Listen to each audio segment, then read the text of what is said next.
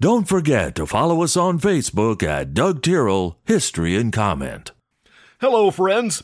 I'm Doug Tyrrell. This is History and Comment for Wednesday, March the 1st, 2023. So far, March is coming in like a lamb. The back door is open, it's sunny, and the puppies are running in and out at will. Actually, they pretty much do that every day. Just when the weather is off, I have to open and close the door. They're rotten.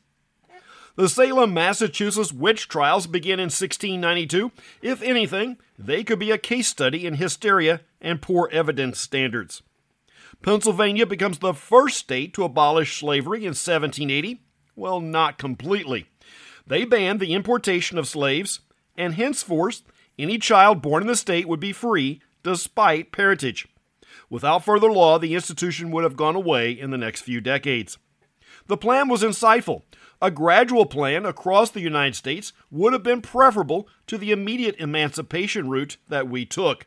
But neither plan was going to work with the Jim Crow laws and resentment felt in the South. How much of that can be attributed to the bloodletting in the South that was the Civil War could be debated. President Tyler signs a bill that authorizes the United States to annex Texas. Yellowstone National Park is established in 1872. The first Sherlock Holmes story is published in 1890. It's called A Study in Scarlet. Electrical engineer Nikola Tesla gives the first public demonstration of radio in 1893. Tesla gets far less credit than he deserves. Few disagree that he was a genius that may have far exceeded the IQ of Einstein or Stephen Hawking. Edison was a paltry 140. But those numbers are estimates, as modern tests were not available during their lives. Now, before you get disappointed, an IQ of 130 or above is considered gifted, and 132 will put you in the top 1% of the population. I saw a listing the other day reporting the IQ of U.S. presidents. John Quincy Adams is at the top of the list with a reported 175. Jefferson is third. Kennedy, Clinton, and Carter round out the top 5. Carter is reported to be 157.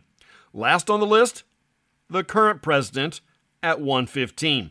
Still well above the average of the U.S. population. 32 presidents would qualify for Mensa. In 1917, the Zimmerman telegram is reprinted by newspapers across the U.S. after the U.S. government went public with an unencrypted version, and Zimmerman admitted it was genuine. In the communique, the German government was plotting for Mexico to side with Germany should the U.S. enter World War I.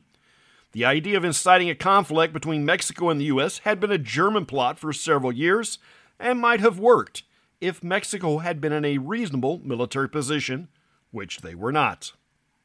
Not all song covers are good. In 1928, Paul Whiteman and his orchestra record Old Man River from the musical Showboat. It was a jazzy version that featured Bing Crosby on vocals. While looking that one up, I found a version of the song by the Everly Brothers. It's not great either, and it sounds more like Roger Whittaker than the Kentucky Brothers.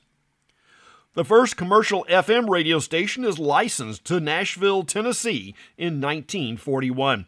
The new type transmission was assigned a band from 42 to 50 megahertz, well below the current band.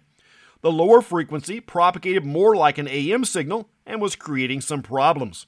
World War II slowed implementation. Then the higher band was proposed in the late 40s.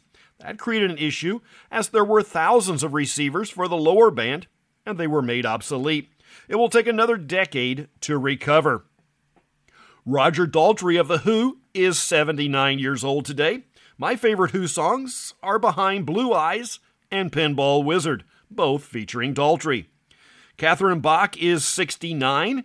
If you're not familiar with the name, she played Daisy Duke on the television series Dukes of Hazzard. Actor and director Ron Howard is also 69. The very definition of a child star, his first credit was about the age of 2. Howard seems to have weathered the turbulent Hollywood world unscathed. Uganda becomes self-governing in 1961, but despite the attempt at a Western democracy, they succumb to the pitfalls of a banana republic. Idi Amin will be the dictator for most of the 70s before he is disposed. The current president has been in office since 1986. The motion picture Titanic becomes the first film to gross more than $1 billion worldwide in 1998. That's History and Comment for the first day of March. I'm Doug Terrell. Now go do something worth remembering.